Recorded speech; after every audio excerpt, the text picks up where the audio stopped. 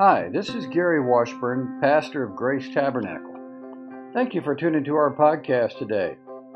Our hope is that this message inspires you and builds your faith.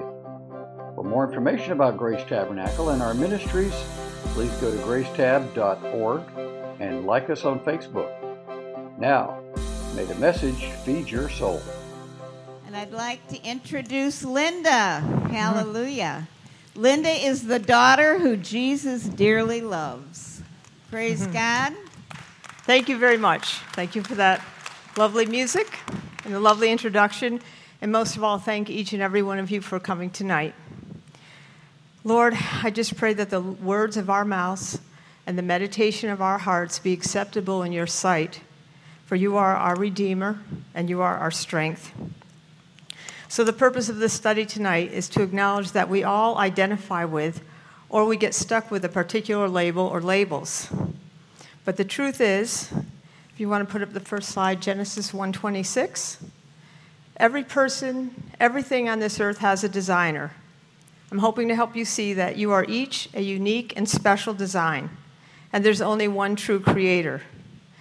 I want you to read that first part. It says, "And God said, let us make man in our image, after our likeness." So that is how each one of you have been designed. So sometimes, though, almost everything in this earth now has a label or a barcode. In our current society, we can get very caught up with the labels. So, for example, I have here an authentic Coach purse. So you ladies out there might know that this may cost $200, $300, $400. If you walk down the streets of New York City, on some of the side streets, you might find a knockoff for $9.99. But when you look at the workmanship, you can actually tell the difference if it's a knockoff or a real label.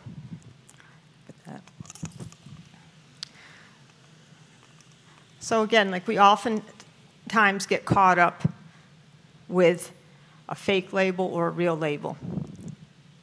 So as you can see, there's a picture of a necklace coming up, but there's a story of this man. His name was Dennis, and he worked for this lady, Mrs. Smith. Mrs. Smith was a very, very, very wealthy woman, and Dennis was an extremely hard-working young man. He could do electrical, he could do plumbing, he could do lawn work, and he became her right-hand man for everything. They had a very good relationship. And one day, Dennis was telling Mrs. Smith, you know, my wife and I have been invited to his very, very elegant ball. And she said, oh, that's nice. And so he started telling her more and more about it. And one day, Mrs. Smith said, well, what is your wife going to wear? And she says, well, she has this beautiful, I think it's a blue gown. And he didn't know the name brand or whatever. And she said, oh, that's nice. She goes, well, I have that necklace on my dresser. If your wife would ever like to borrow it, she can. And he at first said, oh, no, we could never borrow that. But when he went home one night, he told his wife about his boss and how she offered to lend a necklace for that night. And she, too, said, oh, no, we can't. You know, she's very well-to-do. I would not want to borrow anything that belongs to her. Well, the day before the ball, she tried on the gown, and then she said, well, do you think she really meant it, that she would lend me that necklace, because it would go perfectly with my gown? And he said, well, I can ask her. So we went to work that day, and he said, well, you know, the offer's still up. Could we still borrow this necklace? And she says, absolutely. Just take it off my dresser, and when you're done with it, return it. It's fine. Have fun. So the next night, his wife gets all dressed up in this beautiful gown, and he puts on the necklace up there. She puts on this beautiful necklace, and she just looks stunning. I mean, even her husband's like, wow, babe, you look gorgeous. So they go off to the ball. They meet a lot of VIPs, and they dance the night away, and they have the best time of their lives. So as they're driving home, they're going over what happened in the ball, and she said, oh, and I really looked so lovely in this dress, and the necklace. The necklace wasn't there. So they pulled over to the side of the street. They pulled everything out of the car. She dumped her purse out. They lifted up the seats. They looked everywhere. They picked up the carpets. The necklace was gone. He's like, okay, Let's go right back to the ballroom. So they turn around, they head to the ballroom, and by that time, they're cleaning up. The waiters and waitresses are there, and they're like, listen, please, if anyone found this necklace, we'll offer a reward. It doesn't belong to us. Please return the necklace. So they started.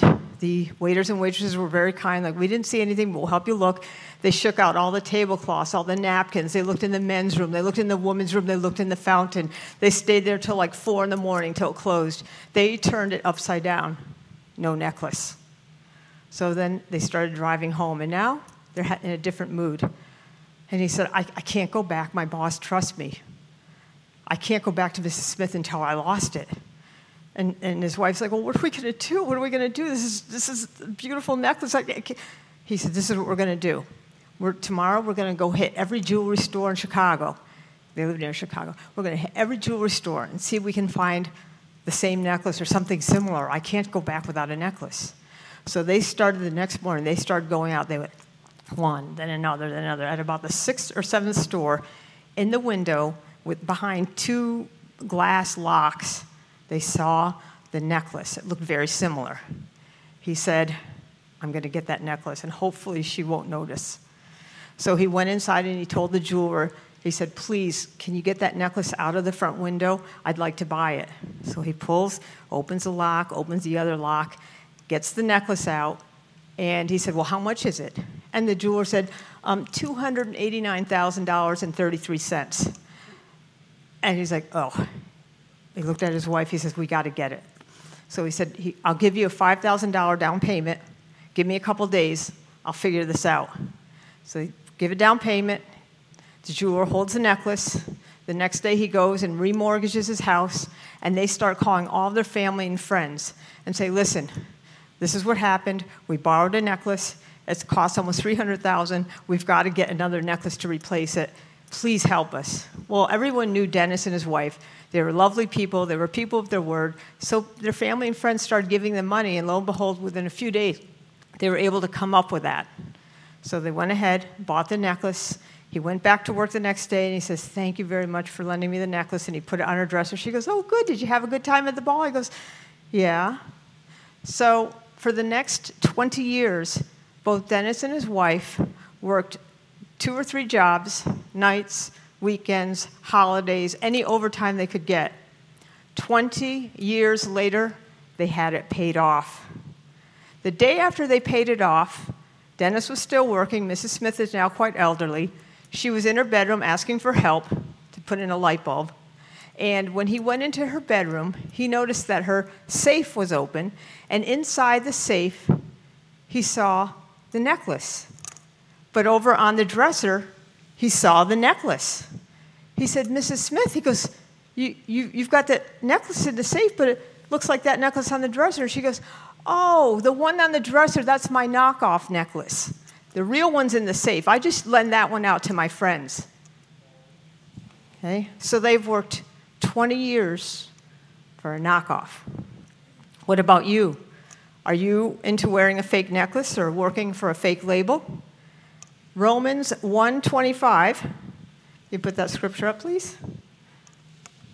It says, who exchanged the truth of God for the lie and worshiped and served the creature rather than the creator. So a lot of times we get caught up worshiping created things instead of the creator. So let's go back to the necklace. A lot of times we have a lot of fake knockoff labels that we are still wearing to this day. Barb, you want to come up? For the purpose of this study, there's literally thousands of what I would call knockoff labels or lies that the enemy tries to throw at us. And for the purpose of the study, I had to narrow it down. So I narrowed it down to maybe the top 11, what I would call knockoff labels that we still wear to this day in our current culture. Number 1 is depressed. A lot of people say, oh, I'm so depressed. I have nobody. I have no hope, no future plans, etc. Next one is fearful.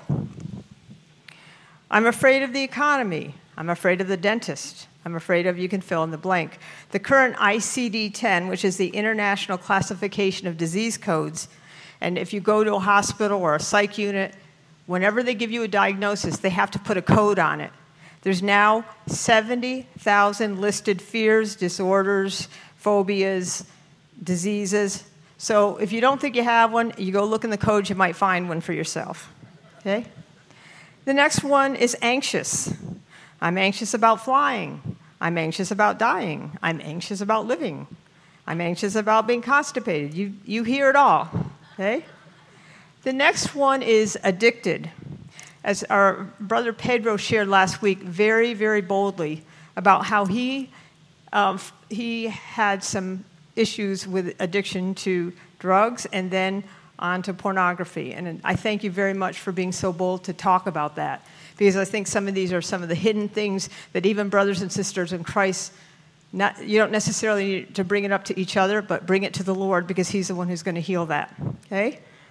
Other people talk about addiction, again, alcohol, the biggies, drugs, food, sugar, sex, pornography, coffee, sports, fun activities, computer games, music, smoking, gambling.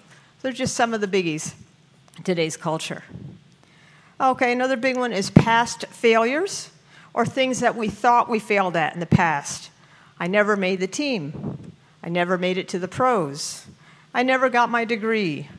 I never got married. I got married. I never read the Bible. I never traveled. Again, you can fill in your own blanks there, but a lot of people identify with their past failures. So the next one is guilt and shame. A lot of people will say, I'm just too embarrassed to even talk about it. The next one is gossip, or what I put as the sharer of unnecessary news or information. So sometimes when we share information, even though it's not considered quote-unquote bad, it may be truthful, but is it really helpful? For example, please pray for Brother Bimbo because he's having issues with his fourth wife. Okay? The next one is grudge holder. And I think, Barbara, I'm going to take that one for a while because I used to wear this one quite proudly. I'll give you the start of my story. Back in around 1977, when I was in high school, I was getting on the school bus, and it was a day kind of like any other day. But I couldn't find a seat, an empty seat. So there's a girl named Chris Van Wingerden, and I sat next to her. I did not consider her to be a friend or an enemy, just an acquaintance. And the bus was riding along smoothly until all of a sudden Chris looked at me and she said, "Hey, Linda." And then she called, "Hey, Fred." My maiden name was Frederick. "Hey, Fred, I don't want you sitting next to me. Get out." So I looked around. There were no other empty seats. So I just sat there and didn't say anything. I'm like, I'm not going to move. There's no seat to go to, except for one a little farther back where my brother was sitting. And as you know, on a school bus, you don't sit next to your brother when you're in high school, right? So she kept taunting me. Then she got her little clique of friends. And all of a sudden, they just took it. They shoved me off the seat, fell on the ground, and picked my stuff up. And I went over and sat with my brother because that was the only other seat left, and they had filled it. So then they went on to say, "Oh, look, isn't that cute, Linda sitting next to her brother? Isn't that cute? Why don't you guys hold hands?" So that was the beginning. That was the initiation of a grudge that started to well up in my heart. And I'm telling you, it wasn't just a little grudge. I started to kind of fantasize what I wanted to do to her, what I wanted to say to her. I lived on a farm. I was thinking about those fresh horse patties and where I would want to put them. Okay, that's the truth. It's not nice, but it's the truth, and it will set me free. So there's the story of a grudge holder, and I'll get back to that story in a little bit. Thank you, Barb. So the next one is ugly, defective, or useless. A perfect example of this, and I've seen this in crowds everywhere. If I were right now to take a picture of a group of you and I send it to you on your phone, what's the first thing everyone does? If you're in a group photo and you get it, almost everybody, they blow it up, they find themselves first, and you start critiquing your body, and then to make yourself feel better, you might move the picture over to somebody else. Say, well, I have 2 chins, but she's got 3, or I've got... So this is what we do. Again, this is not how God sees us. One pastor once said to me, there are 3 things that don't lie: Jesus, little children, and yoga pants. So when you look at somebody, I know we've all done this, you see a woman in yoga pants, maybe men look at it a different way, but women are like, Look at those cellulitic dimples on her thighs. Wow, I could put a nickel in there, a dime in there, a quarter in there. Man, she could wear a whole change thing right on her thigh. That's not how God sees us. That's what we do to each other. Okay, the next one is rejected. I think once COVID hit, rejection became a bigger label that we all took on. All kinds of rejections were happening. People were not talking to family, to friends. There was political strife. I think the enemy just used that as a big way to stir up the stink with rejection. And finally, last but not least, I'm calling this one the National Enquirer. This is the person who doesn't even have to put a label on themselves because other people will put a bunch of false labels out on them, like the National Enquirer does. Another very vivid example of this is you've seen story after story of people who are convicted of a crime. Sometimes they serve 10, 20, 30 years in prison. Some of them even get the death sentence, only to find out with DNA evidence years later they were innocent. So that's like the ultimate terrible example of the National Enquirer. But the good news is, so we'll take one more look at all these fake labels. The good news is that God does not want us to get stuck with or keep wearing or even touch these fake labels when we can be putting on designer labels. So let's go with label number 1. Instead of depressed, and we can use that slide for joy, we have joy. And Nehemiah 8:10, which... Well, anyway, that verse says, got it up there. Okay. So the joy, you can read the whole verse, but basically the joy of the Lord is our strength. Okay? And also, Philippians 4:4, we are to rejoice in the Lord always. So replace that depression with joy. Fearful. Next one is fearful. Instead of fearful, we can be calling ourselves powerful, love, and sound-minded. 2 Timothy 1:7. says, for God has not given us a spirit of fear, but of power and of love and of a sound mind. So whenever you're tempted to say, I'm afraid of this or I'm afraid of that, this is the label that God wants you to wear. The next one is anxious. Well, the best way to cover that one is Philippians 4:6. We should be calm and under no stress. 4:6 says, do not be anxious about anything, but in every situation, by prayer and petition, with thanksgiving, present your request to God. So I just want to emphasize that it says to be anxious for nothing, or do not be anxious about anything. So please don't compartmentalize it. Say, well, I'm not anxious about this, but I am anxious about, and you can fill in your blanks. God says nothing. So just try to remember that verse whenever you start feeling yourself to getting anxious. So the next one is kind of the biggie, and addicted. And instead of addicted, I'd like you to look at Galatians 5:22-23.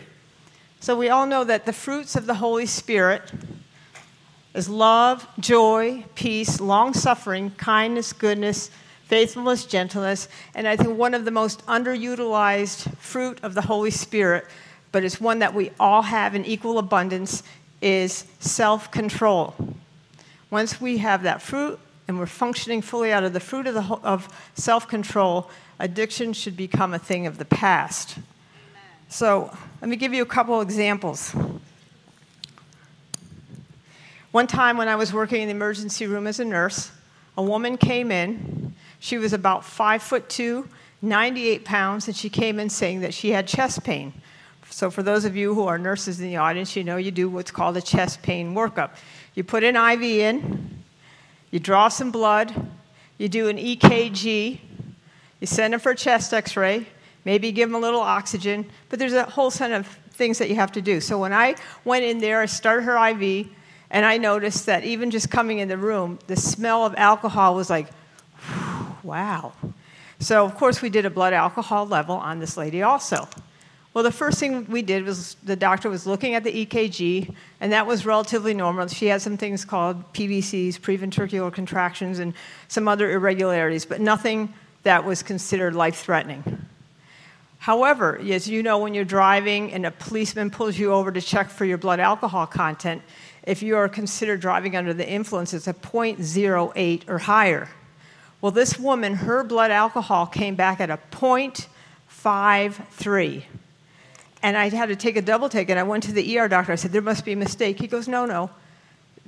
People who've been really addicted to alcohol for years can actually walk and talk with a 0.53 blood alcohol. So he proceeded to start the admission process because she wasn't going to be admitted for the chest pain, but he wanted to admit her to try to help her to get detox and stuff. So I went into the room and I started to explain to the patient, okay, we're going to go ahead, your blood alcohol is really high, your heart is doing okay, but the doctor wants you to try to help you to get detox. And I started going on this, and she's like, wait a minute, wait. She looks up at the monitor and she says, are you telling me my heart is okay? I said, well, yes, the emergency room doctor says that you're not having a heart attack, but your blood alcohol, and she's like, oh, no.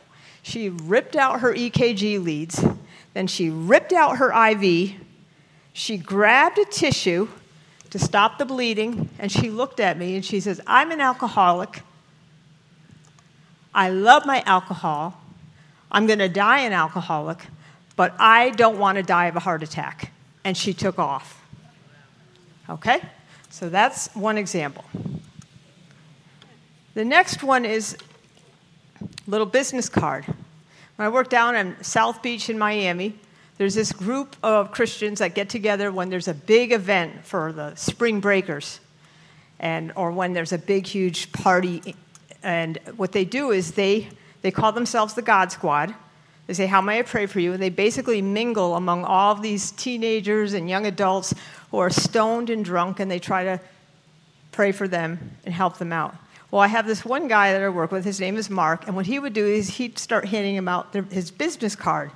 I said, what are you giving these kids a business card for? And then I read it. It said, please bear with me a little and hear me out. My name is Mark. I suffered for many years from intractable insomnia and restlessness that drove me to the brink of insanity many a time. After trying several remedies to no avail, I resorted to alcohol and then found myself with 3 major problems and no solution in sight. As a last resort, I prayed my heart out to the Lord Jesus to help me, and not long after I started praying, the Lord Jesus healed me in a very unexpected and miraculous way of all 3. It has been 5 years since. So, 2 examples, 2 different outcomes. Okay? This also reminds me with the fruit of self-control. When I was taking a class in college on agriculture economics, we were taught that sometimes when farmers had an abundance of a crop, they were actually paid by the government to not bring their produce to the market. So I remember seeing a picture once of all these apples piled higher than this building. And this particular farmer was being paid to not sell his fruit, let it rot. Same thing with the Galatians, self-control, all these other fruits. They're there in abundance for each one of us. Don't let it rot. My brother here was able to overcome alcohol, drugs, porn. He's a walking, talking example of not letting that fruit rot. So thank you for that. So, thank you. The other one is past failures. And next slide, Psalm 103:12. Okay. Instead of calling yourself a past failure, you could now call yourself a clean slate. Psalm 103:12 says, first, the heavens are high above the earth, so great is his mercy toward those who fear him. As far as the east is from the west, so far has he removed our transgressions from us. So I don't know if you've ever talked to a physicist or somebody who does studies on measurements, but how far do you measure the east from the west? It's like an infinity distance. It means they don't touch. They don't exist. You don't measure this. So as far as the east is from the west, that's how far. In other words, he's erased it. We've got a clean slate. He doesn't remember any of our past failures, our past shame. It's gone. The next one is guilt and shame. Very easy. Romans 8:1 says, there is now no condemnation. Again, no condemnation to those who are in Christ Jesus. So remember, the word is no condemnation. And instead of calling yourself guilty or shamed, you're now innocent. Okay? Gossip. Instead of calling yourself a gossip, I'd like you to replace that word with encourager. In Ephesians 4:29, it says, "Let no corrupt word proceed out of your mouth, but what is good for necessary edification, that it may impart grace to the hearers." So 1 Corinthians 2:16 says that we are to have the mind of Christ. So if you have the mind of Christ on, that's like a 24/7 holy filter. And when you use that filter, if what you're about to say, you check with your filter and say, is this going to be anything useful for the kingdom business? If it's not useful for kingdom business, even if it's not anything quote-unquote bad, don't say it. Just use your Holy Spirit filter. As He's blessed you with so many things, we just don't tap into it. Okay? So the next one, grudge holder. I'm going to go back to my story. So 20 years after that incident happened on the school bus, I had read this verse, but I looked at it again. It was Mark 11:25. And it says, "First, forgive anyone you are holding a grudge against, so that your Father in heaven will forgive your sins too." So when I read this, I just felt like God was saying, listen, Linda, you need to apologize to that girl. And I'm like, what? And so I had to rewind and explain to God over again what happened that day. And He's like, no, I get that. But you have been holding a grudge in your heart toward one of my creations. So you are wrong. I was like, really? Okay. I said, all right, God, I'm sorry. He goes, yes, I know you're sorry, but you need to tell her. So my first excuse is, well, I don't know where she lives. But this is 1977 now. And guess what was invented by then? The internet. So I said, all right, Lord. I got on the computer and said, I'm basically saying, if I don't find anything on her, I'm not sending anything. Well, sure enough, I typed in her maiden name, and I was able to find her married name and her address. So I proceeded to get a little card, and I said, "Dear Chris, this is Linda Frederick. I don't know if you remember this." And I went on to explain what happened on the school bus. And then I said, I'm really sorry because I've been holding a lot of hatred and grudge in my heart toward you for the last 20 years, and I'm really sorry. I licked it, put the stamp on it. I walked over to the mailbox. I pulled the little flag up and put it in the mailbox. And when I put that card in the mailbox and put the flag up, I felt this whoosh. And this fake necklace that I had been wearing for 20 years, I'd been wearing this crappy fake necklace. It lifted that day just by sending an apology to somebody that I'd been holding a grudge against for the last 20 years. So, as a nice ending to that story, she wrote me back a letter a few weeks later, and she said, "Dear Linda, this is Chris, and I got your note, and first of all, I'm sorry about everything." And she goes, "I don't even remember what you're talking about, that incident on the school bus," which she may not have. But anyway, she accepted my apology. She apologized. And to this day, if I do see her, I don't see her much, but if I do see her, we're not best of friends, but we're cordial. And it had a really nice ending, thanks to God. So the next one, Next one is ugly or defective. Simple one on this one, Psalm 139:14. God doesn't see us at all as ugly or defective. He sees us as beautiful. Psalm 139:14 says, "I will praise you because I am fearfully and wonderfully made. Marvelous are your works." Also, 1 Samuel 16:7, I don't have the slide, but it says, "Man looks at the outward appearance, but God looks at the heart." So the next one is rejected. Jeremiah 31:3, very simple again. Whenever you feel rejected, you turn to this verse. Jeremiah 31:3 says, "And the Lord has appeared of old to me, saying, yes, I have loved you with an everlasting love." It's not the superficial, conditional love that we find on this earth. It's that everlasting love that only Jesus can provide. It reminds me of that song, "Looking for love in all of the wrong places, looking for love in too many faces." It's because that singer and all of us will never find it here on earth with people, places, things, dogs, whatever. It's another type of relationship way above our pay grade, okay? Amen. All right, and then finally, the National Enquirer. when I was thinking about this verse, I'm like, well, we could say this and this in our defense, but let's look at Mark 15:4-5 and look at what Jesus did. He had spent 3 years doing ministry and talking about who he was, but then there came a point when he was about ready to be crucified, and they were just ganging up on him, making all kinds of false accusations. And it says here, then Pilate asked him again, saying, do you answer nothing? See how many things they testify against you. But Jesus still answered nothing, so that Pilate marveled. So the National Enquirer, I'm going to say that it's the power of silence. Sometimes in life, it's better, you speak louder by saying nothing. And then on top of that, Jesus doesn't stop there. Guess what else he tells us to do?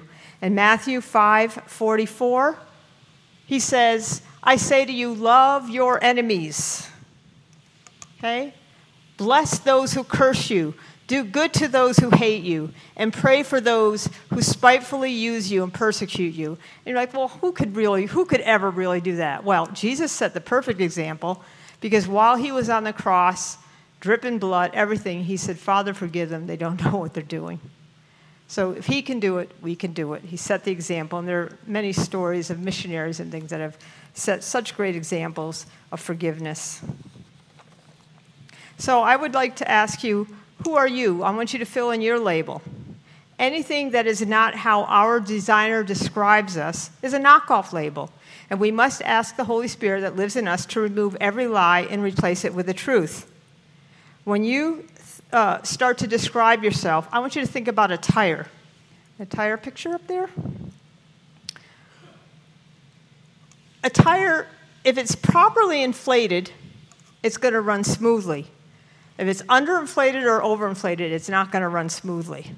So when you describe yourself, you need to describe yourself exactly how Jesus describes you. You don't want to overinflate or underinflate yourself. The best example of this, that's why when Barbara introduced me today, she could have said, well, I'm a nurse, or I'm a mother, or I'm a grandmother, a student. But instead, she used exactly what I want her to use, which is say, I'm a daughter who Jesus loves, because that's really my true identity. Okay? Amen. So, in John 21:20, this is a perfect example. Then Peter, turning around, he saw the disciple whom Jesus loved. Just want to stop there. Who's writing this? This is John writing this. And he's describing himself as the disciple whom Jesus loved. So when I first read this verse, I'm like, John's kind of being a little bit kind of cocky, you know? And he didn't say that he was a scribe. He didn't identify himself as a physician, a tax collector, a fisherman, a trader.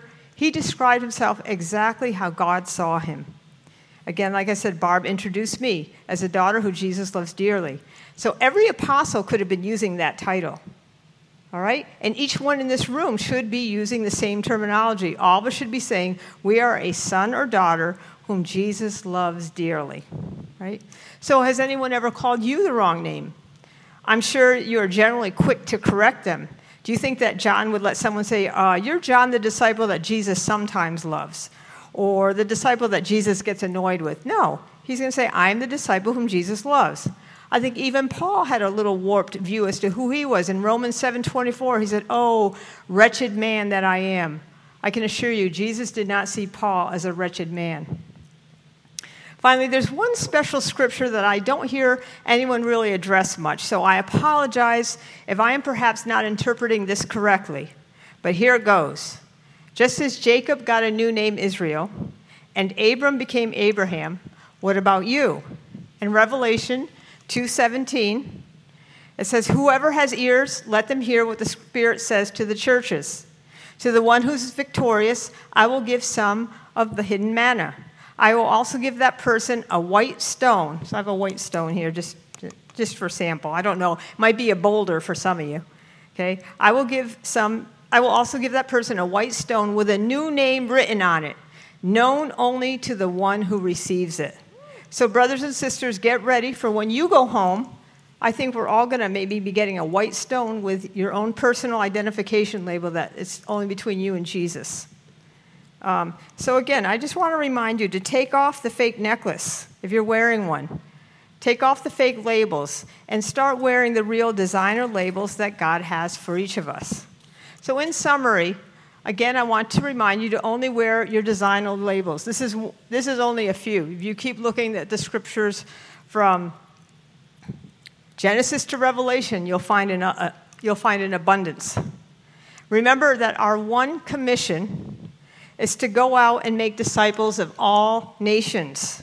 How can we be effective in that if we don't even know our own true identity in Christ? How can we go up and tell somebody else their identity if we don't even know it, if we're still wearing the fake labels? We cannot help others to shed or discern their knockoff labels if we don't know what they are. So I want you to stay in the Word, test everything with the Word, keep this holy IV on a constant drip. Please, don't leave here today like that lady in the ER that just ripped her IV off. And I was thinking today, the Word is kind of like an IV, okay? We all have access to the Word, and it should be hooked up to us 24/7, right? Amen. And then we can adjust the rate of flow of our own IV. Everyone's got control over that. There's some people that may read the Word once a year. There's on a real slow drip. Some people once a week. Some people once every 10 years. Some people once every hour. You have control over your own drip, but we should all be hooked up to, like I call it, the holy IV, which is the Word, and we should keep letting that flow into us freely and abundantly, because that's where our life and our hope comes from. Okay? So, ask the Lord to help you to see through the lies. We have very clear instructions to worship the Creator, not the created. And the enemy is always going to try to slap those false labels on you all day and all night. You each have your own designer label. Our Lord Jesus paid the ultimate price for that label. So when you are tempted to wear the fake necklace, I want you to dig deep into scriptures, fight the good fight, run the great race, so that someday when you arrive home, you will enjoy listening to the words that will be said to each one of you. Well done, my good and faithful servants. Okay? Jesus, as we know, is in the business of that agape, that everlasting, unconditional love. So don't settle for the knockoffs. Every day, when you wake up and all day long, please don't forget to thank your Creator for His mighty works, and that's each one of you. So if there's anyone here today struggling with removing a knockoff label, then I'd like you to come up after the service, after I dismiss you, and I'll have Barb here, and anybody else who's a prayer partner can come on up, and we'd be happy to pray with you. If you happen to see a label and it's like, well, I don't have any idea how to get rid of that label because I identify so much with, and you can fill in the blank, and we can try to help you work through how to get rid of your own knockoffs. Again, please don't leave here today with your own IV ripped out and dripping. God needs each and every one of you to be fully aware of who you are in Christ so that you are never deceived for even a minute. So I'd like to thank you very much for your time and attention, and please remember to remove all fake labels before leaving the building tonight. God bless you and have a good night. Thank you. Thank you. Thank you.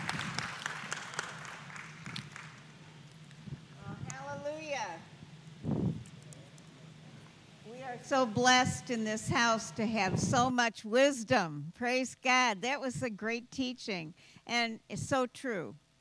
We have to take off those labels that somebody else has put on us or we've put on ourselves. Amen.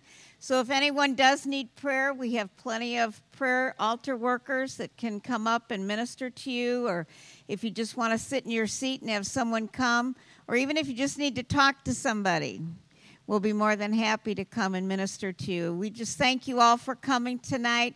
I know you were blessed. Amen. And make sure to come back next Sunday, because will Pastor Gary be here? We're believing God that he's going to be here. If not, I know the Lord has given him someone special to minister on Sunday. So there's always a good word. It comes directly from the throne of God. Amen. So we love you guys. Thanks for coming.